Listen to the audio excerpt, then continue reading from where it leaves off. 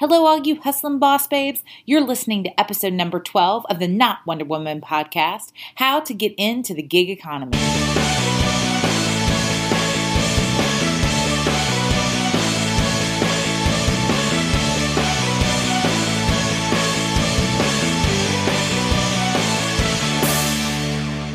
Welcome to the Not Wonder Woman podcast. No capes, no superpowers, just hustle. Not Wonder Woman removes the myth of the ladies who, quote, have it all and gives practical insight to help you, the working woman, conquer the world like the boss babes we know you are. Hey, everybody. Welcome back to the Not Wonder Woman podcast. Me and Kieran, we are here today, and we are so excited to offer up our Ask the Expert series that we are bringing to you this fall and winter. And today, our first topic is the gig economy. And the gig economy is really what has revolutionized a lot of the way that we work, at least in the United States. And I know Kieran is going to talk about it in the UK, but just if you don't know what a gig economy is, it is an environment where there's temporary positions that are common for organizations and people to contract out. And it is short-term engagements by and large. So think about the world of Uber, think about the world of Instacart. All of these things that are happening, at least in the US, have really changed the way we think about doing business. But the trend shows that up to 40% of the American workforce will be in a gig economy by 2020. That is really, really near term. So that is now. That means 40% basically is now, and we're almost to 2019. So Kieran, this gig economy, tell me about it. What's going on in the UK with it? So I think it's definitely becoming like a more prevalent way of working for people. It's almost, from what I can understand, I feel like it's a career aspiration. Lots of people want to have this like flexibility where they decide, where they are from one day to the next. And so a CEO that I've worked with really closely has said that work is a thing you do, not a place that you go. And that to me really sums up like not just the gig economy, but new ways of working. And the gig economy is just one way of describing that. But I really think it's, you deciding what kind of work you're doing, or you're working for a company where you're getting jobs, as and when, and you decide whether you take those jobs or not, or you take all of the jobs. It's very much a transactional way of working for it. There is no long-term contract. It could be potentially a 0 hours contract, but you mentioned Instacart, which we unfortunately don't have, but we have things like Deliveroo, we have Uber Eats, we have Uber. It's those kind of companies, but not just that kind of thing. Like we now can, and I have engaged lawyers, legal professionals in this kind of manner as well, just to work on specific projects. So it's transcending industries over here. What about over there? Yeah, and I think it's one of the, for sure. Over here, it's certainly almost any service-based industry is getting into this area. I think Fiverr is a good example of it too, that we see online, where things like graphic designers or website developers, this can fall into any almost any genre. And for me, I used it for outside counsel. There's an online platform called Up Counsel where people just register and say that's where they go and put their website in and put their information in, and lawyers can go and find the right lawyer for them to maybe co-work with in some ways and learn their expertise. But, it's about, I think, creating these platforms for these short-term gigs. And really it is transcendent above just a delivery service where we may have seen this before, but really moving into all facets of the professional life. Definitely. I think over here, around 15% of UK workers are considered self-employed, although, not necessarily, which is about 5 million people, but not everybody is in the gig economy. It includes, traditional freelance roles and contractors and things like that. But I think there will be like a really big growth of the gig economy. And actually it's quite exciting because to me, it's synonymous with freedom. Not that we're not free if we're not in the gig economy, but you have more decision making ability. Whether or not that means you will work less hard, I don't think that's necessarily the case. I just think it certainly creates the maybe illusion of more freedom. Maybe you've got to do more of these smaller jobs to, make the same kind of money, but I don't know. I just think, to me, it's in its infancy. It's very new, and for that reason, I think lots of people want to dip their toe in and see what it's like. So today we have one of the preeminent experts on the gig economy, Holly Hutchison from Rover.com. I can't wait to introduce you. Hi, Holly. Hi, good morning. Good morning. Thank you so much for joining us. We are super excited that you are here.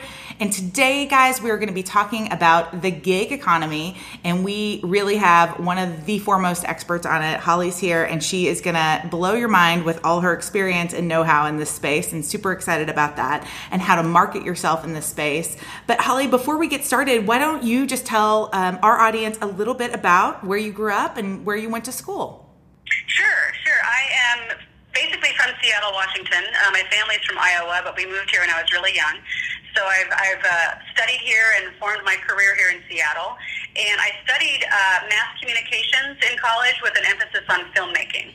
Oh, fabulous. And how is it then that you moved to the world of marketing? It's always an unusual progression. There's not a lot of people that have degrees in marketing. I see that when I'm hiring all the time.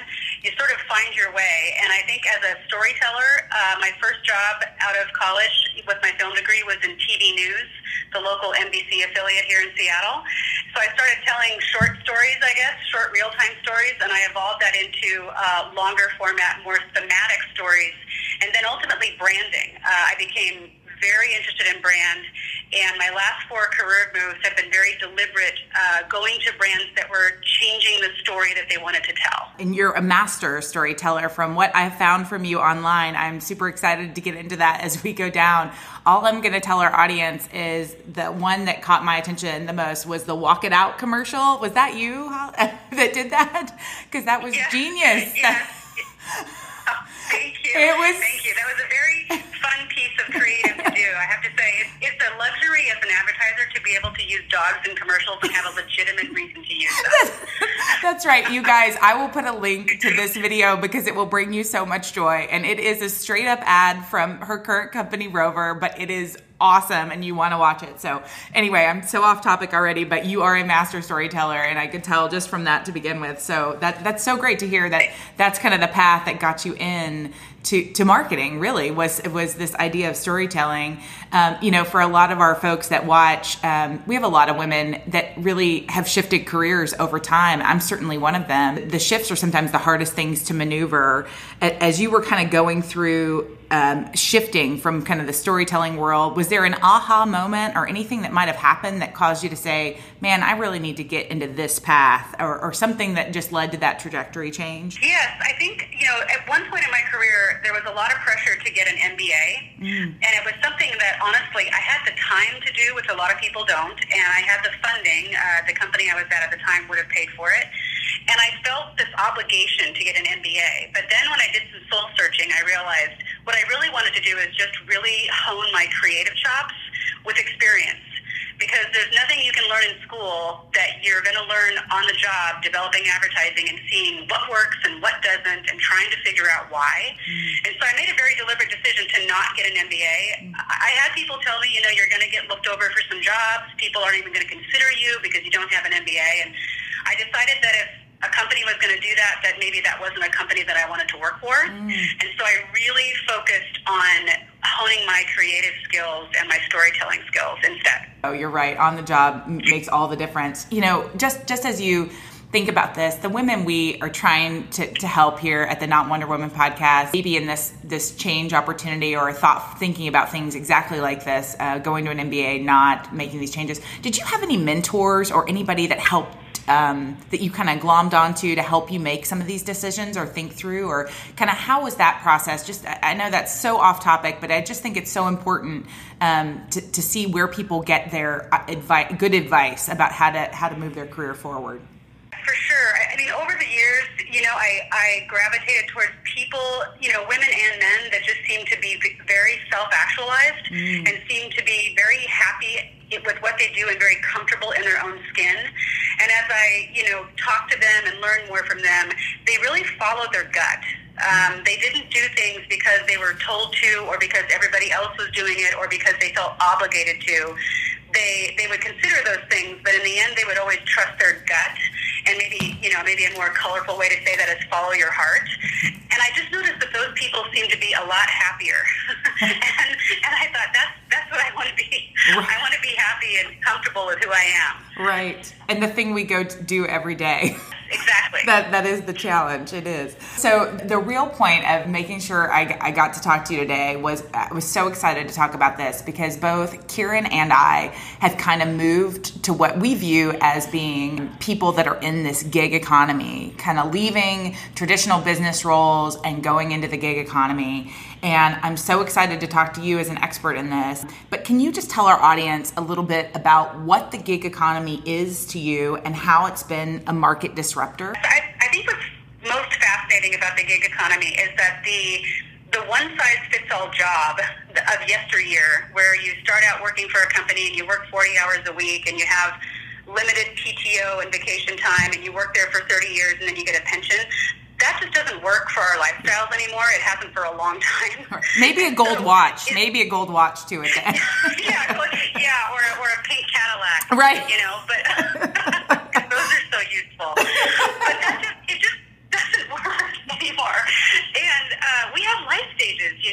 There's times in our life when we can dedicate several hours a week to working, and then there's times when we're starting a family, whether it's with human children or dog children, or at the other end of the spectrum, a lot of us are dealing with aging parents at a certain time in our life, and the regular standard job just doesn't fit that lifestyle anymore.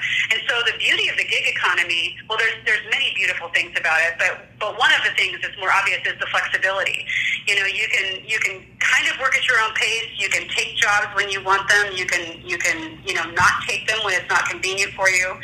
With something like Rover, you can find something that you really love doing and get paid for it. That may not be true of all gigs.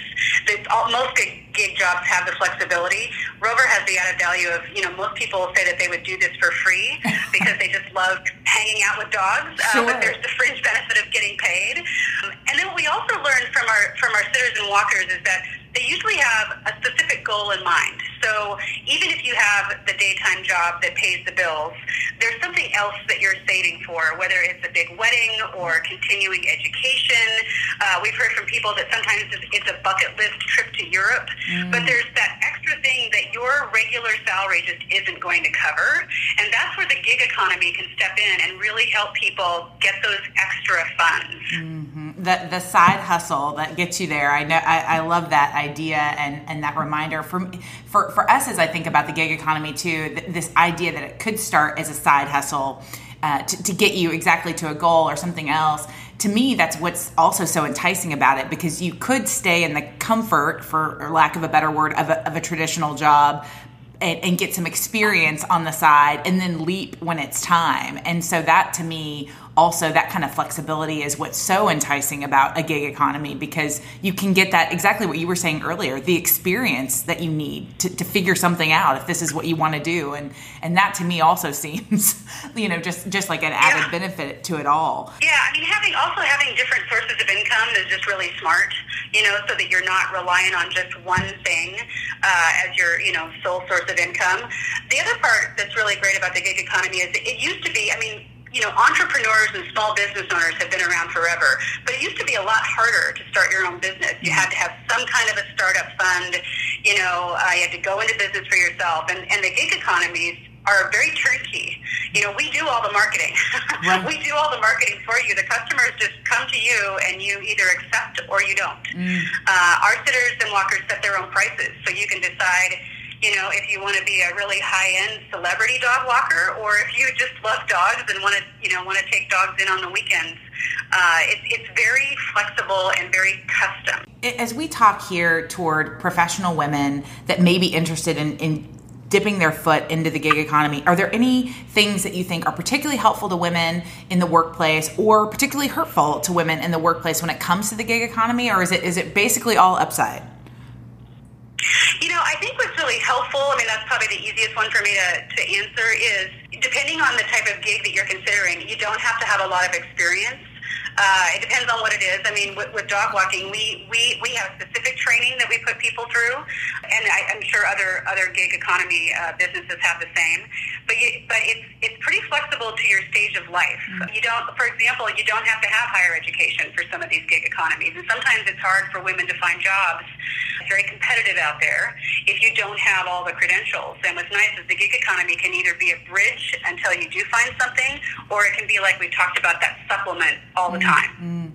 Have you seen big companies starting to move toward hiring more gig-related folks as opposed to full-time employees? Where do you see that going with respect to big companies maybe moving into this space because of this market disruptor that's out there? I think it depends on the industry. You know, I'm pretty familiar with the advertising industry because I've worked in and around it my whole career, and I know that advertising agencies are increasingly moving away from the really top-heavy structure where they have full-time employees and they have the fancy building, and they're starting to pull people in based on the work, more like a gig type structure. And so what's nice from a marketer standpoint on the client side is you can go to an agency and say, I have this unique problem I need to solve. I need these kind of people to solve it. And they go pull together a custom team. And I'm seeing that a lot more on the ad agency side. Kieran and I both happen to be lawyers, and we both kind of gig ourselves out and may know how to go find the best target audience and how to market ourselves in that. But as you think through marketing yourself in a gig economy, it's one thing when you have a company like Rover that does do the marketing and those kind of things, and you know kind of a specific area you want to get into, and you can go find a great partner like Rover to do something like that with. Is there other ways women could think about going out there to market themselves in this kind of gig economy, to be the one that the company calls to get the job? I mean, is there things like that you can help maybe give our audience an insight into? Yeah, it depends on, the gig business that you've aligned yourself with. With Rover, we spent years fine-tuning our platform so that it optimizes for the sitters and helps them get more customers in their area during the times that they need it. So sometimes the platform that you join can help you do that. But our sitters can also market themselves under Rover. Like I said, we do a lot of the big marketing, like the television. That's very, hard for individuals to do. But that doesn't mean, we're a global company that is really about local service. Oftentimes the person that's taking care of your dog is just a neighbor that you haven't met yet. It's somebody in your neighborhood. And so you can do, our sitters can do neighborhood marketing. Word of mouth is still the most powerful form of marketing out there. And we find that is especially true with a service like Rover, because trusting the person that's going to take care of your dog is so important. Word of mouth is really critical, and sitters are the best. They're the best marketers for the company. Is there a platform, in your platform, do you allow for things like recommendations or five-star reviews, those kind of things? Is that a helpful tool for the people that are trying to continue to market themselves and spread that word of mouth? Yes, all of our sitters, get reviewed by the owners and are rated with stars. And then there's detail in the reviews. So, for example, if you are a sitter that also is open to taking care of cats, or, some of our sitters, feed fish, all kinds of pets, you can include that in your review. You can have your customer include that in the review, and then that lets future customers know the breadth of your services. So you can market within the platform and really customize it. Some of our sitters specialize in certain breeds of dogs. Some have specialties with older dogs that require medicine and that kind of thing. And so all of that customization can be captured in the reviews and also captured in their profile. And that way they're marketing their special set of skills, if you will. It's not just a general dog sitter. You can really carve out a niche for yourself within the Rover platform. As you guys think about marketing overall for Rover, how are you marketing yourselves to the potential people that will join your gig economy? How are you guys going out there and finding the right sitters and those kind of things that are out there? How should a company think about that? I think marketing always comes down to the basics, which is really understanding your customer. And in a shared economy like ours, I have basically two big customer sets. One side of the marketplace is the dog owners, and the other side is the dog care providers. So they're both a customer. And we do a lot of research, just interviewing our sitters, interviewing our owners, talking to them about their their hopes and their fears and their wants. And it's fascinating. Dog owner segmentation is fascinating. You know, there are some dog owners that are very confident in their dog's behavior and a pretty confident pet parent. There are, on the opposite end of the spectrum, there are people that have a lot of anxiety associated with their dog. They think their dog has, you know, special needs or has behavioral issues. And so they're very concerned about the type of care they get. So we learn from our customers and target content to them that can help them be better pet parents and help them understand how Rover can help them, you know, on either end of that spectrum. And then the same thing with the sitters, you know, really learning what motivates them. Like there was a notion, all of our sitters like dogs. That's kind of a foundational thing. They all love dogs, but they also, you know, they're also in it for the money. They do this because they have these special projects or special, you know, dreams that they want to fulfill with extra money. And so it's really understanding that and helping them understand how they can make more money from Rover and how they can be a better provider to pet owners, like by expanding their services. But it's really about, I mean, marketing always just comes down to insights and really understanding your customer. Just in our case, there happens to be customers on both sides of the marketplace. Right. And I think that's true almost for any gig economy. It's at the end of the day, I currently am in kind of a gig economy world where I'm hired by a company, but my goal is to make sure that the end users, for my company, it happens to be energy, but make sure they get served well every day. Not every day, because that's why it's a gig economy and that's why I love it. That's why I get to interview you on a podcast on a Friday. So it's fabulous. It is fabulous. Yeah, flexible schedule. Exactly. I know. So I guess, maybe you'll take dog walkers and lawyers as well. So maybe I need to go look on the platform to supplement for me. But I love this aspect of the gig economy. And to me, it has been such a disruptor in my own industry. And so it's so exciting to see these filling of market gaps that are out there that are clearly want to be filled because people are so excited to go hire these services. I was going to ask you just in general for the gig economy. I've seen the rise of Uber, the rise of Instacart, the rise of Rover, the rise of these kinds of companies, of these service type companies. You know, kind of where do you see the gig economy going in the next, 5 to 10 years? And what should people potentially be prepared for in that?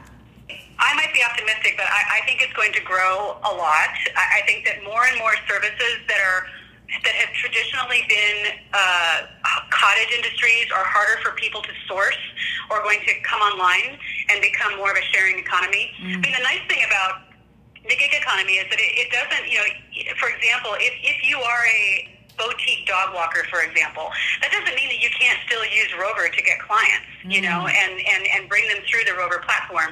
And the same thing holds for other industries right now that are still pretty fragmented.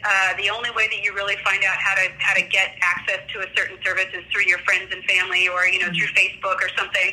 I see more and more services coming into the gig economy. And what that means is that people have more and more choices. I mean, I see a world where somebody has, 5 to 10 side gigs and all those together add up to their job. And that is their job. They don't have to have the traditional 9-to-5 job. They just have the ultimate flexibility and several sources of income that make it, somewhat recession-proof, depending on what these different gigs are. Right. It just seems like, in some ways, a better construct for how to make a living. No, I totally agree. And to me, it's just super exciting for the women out there, like you just said, just going through different phases of life. And especially as women in business, we do. I mean, if we are getting out of school, starting a family, or as you said, caring for aging parents, that to me is what is so exciting. And that's exactly the phase I'm in, where I thought, man, I'm going to have to leave my traditional job. And I never thought I would say that. I just never thought. And then I also never thought I would get the opportunity to be in a gig type economy. And so to me, it ended up falling in my lap in ways that have been joyous to experience, because I didn't think this kind of life was possible, where you could go into an office 2 days a week and the other days do other things, that bring you some joy or do something else. And to me is what is so exciting about the gig economy. And I feel like maybe the only limitation is what people really want to go out there and gig, right? I think you can, like you said, the barriers are so low now. Mainly a computer and the internet, and you can almost do anything, I think, these days. And just get access to things things that before were harder to find, and that just weren't organized in a way that it was easy to find them and easy to find quality. Right. What's nice about the gig economy with the rating systems is that your peers and your friends are telling you how they like the service, what they liked, what they didn't like. So you're very informed when you go into these situations. Oh, I love it. Is there anything else, just, of the plans of Rover that you'd be willing to share with us of kind of how they're planning to grow and expand in the next 5 to 10 years? There's some pretty obvious product extensions. I mean, just providing more dog care, as we learn from our sitters, the additional services that they can provide. I mean, that's kind of an obvious expansion for Rover. There's just geographic expansion, international expansion is a real opportunity for us. And then, beyond that, what we're also finding is that there's a real desire for information. Dog owners crave information, and they crave not expertise in care, not to the extent of veterinary care. If it's something medical, you need to go to a vet. But they really want to talk to other dog owners and kind of compare notes. And we found that our sitters have a wealth of information. I always say we have more eyes, ears, hearts, and feet on the street every day taking care of dogs. There's a lot of information that our sitters are gathering on dog care, and we're figuring out more and better ways to share that with our other sitters so they can learn, and also with our owners. Oh, that's so exciting. I can't wait to see where that heads, because I do think this is important for the women that listen to the podcast. I see here that you were a part of the Team Survivor Northwest. And I just, one of the things we've talked about a lot is using your kind of nonprofit or the things that pull on your heart experiences to supplement your current workaday world. And I just would love to hear a little bit about why you might have gotten involved with that group and kind of what you've learned from being part of a nonprofit, because we always want to encourage the women that listen to us to give back to their communities. And I love talking to women that do the same thing. Great. Yes. It's, I'm a big believer in what I call sharing wisdom. And I choose the word wisdom very carefully, because it's not just your experience. It's not just your area of expertise. Wisdom is always comes with a price.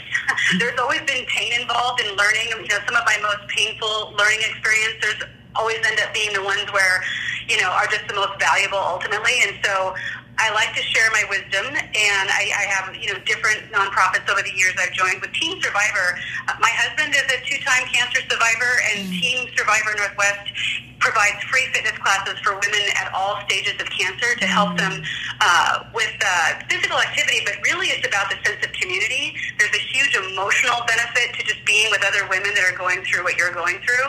But like most nonprofits, they don't know a lot about marketing, so I joined. I try and help them with their marketing, with their positioning, with their storytelling, so it's great to take the stuff that you learn at work and the things that you apply to your work life every day, and then share those in the nonprofit sector so that people can benefit from it as well. It's incredibly rewarding, and I do recommend that everybody at least try it. Yes, I totally agree. And to me, it's been so fun when you find business relationships that spring forth from the same shared concerns or just true love of an organization and a cause. To me, those are when I've created the most authentic relationships. And maybe they lead to business, maybe they don't. And it's never about that part of it, but it's been so interesting to see when you've invested that kind of time in a real organization, how it just pays you back in good feelings, shared wisdom. You inevitably learn something from them, but that to me has been just such a joy in my own life. And so I love hearing stories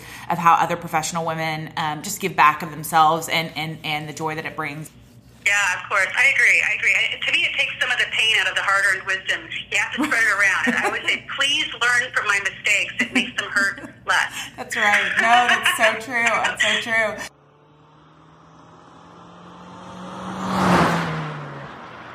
It's time for the Fast Five. No planning, 5 questions, real answers. So if you're ready to take on my Fast 5 questions, I have them here for you. Okay, it sounds like a game show. I'm ready. It is. You don't win any prize at the end, though. Oh, all right. That's okay. My thanks. Okay, so if you are having a terrible day, what's the one song you want to put in the radio and hear and listen and sing your heart out to? Oh, it's probably counterintuitive, but my theme song is Bad Luck by Social Distortion. I love it. I love it. That's great. Okay. That's fabulous. Okay. So the house is burning down. What's the one thing you go grab? My cat. Your cat. I love it. Wait, but are you allowed to say that? You work for Rover. We have a growing segment of cat owners here, so we take care of cats too. Okay. No, that's right, the cat. Okay, so here, this is kind of a two-part question, so just forgive me on this. But what is your favorite book right now, and how do you read books? Are you reading them on your tablet, computer, or the real thing? Wow. I read mostly on tablet. I have kind of made the transition to more electronic reading formats.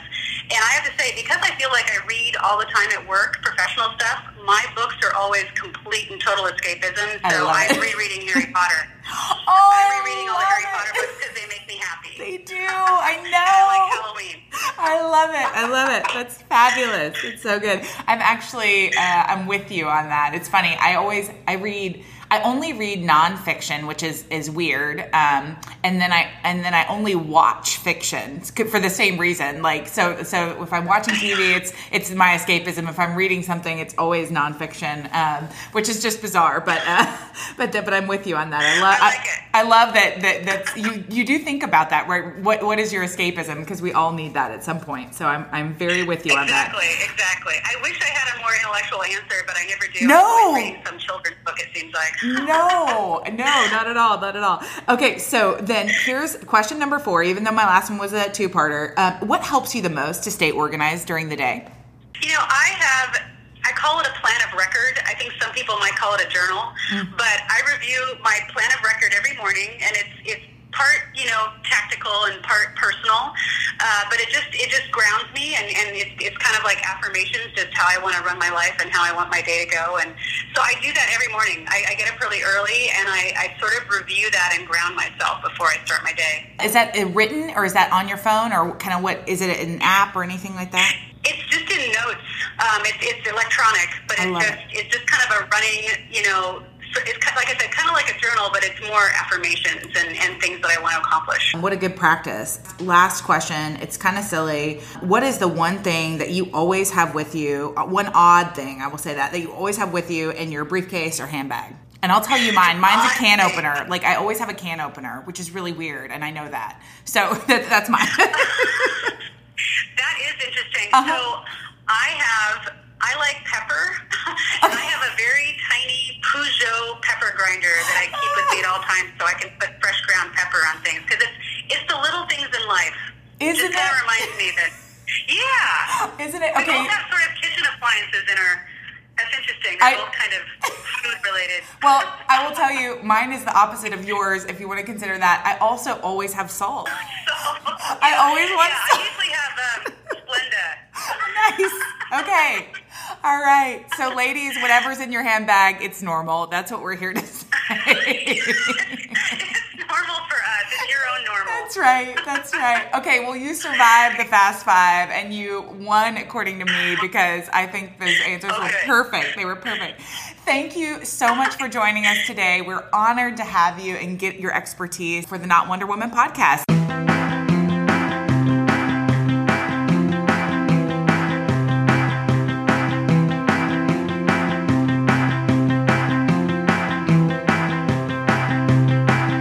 This episode is generously sponsored by Blonde Biscotti Coffee and Biscotti Bar in the heart of Houston, Texas.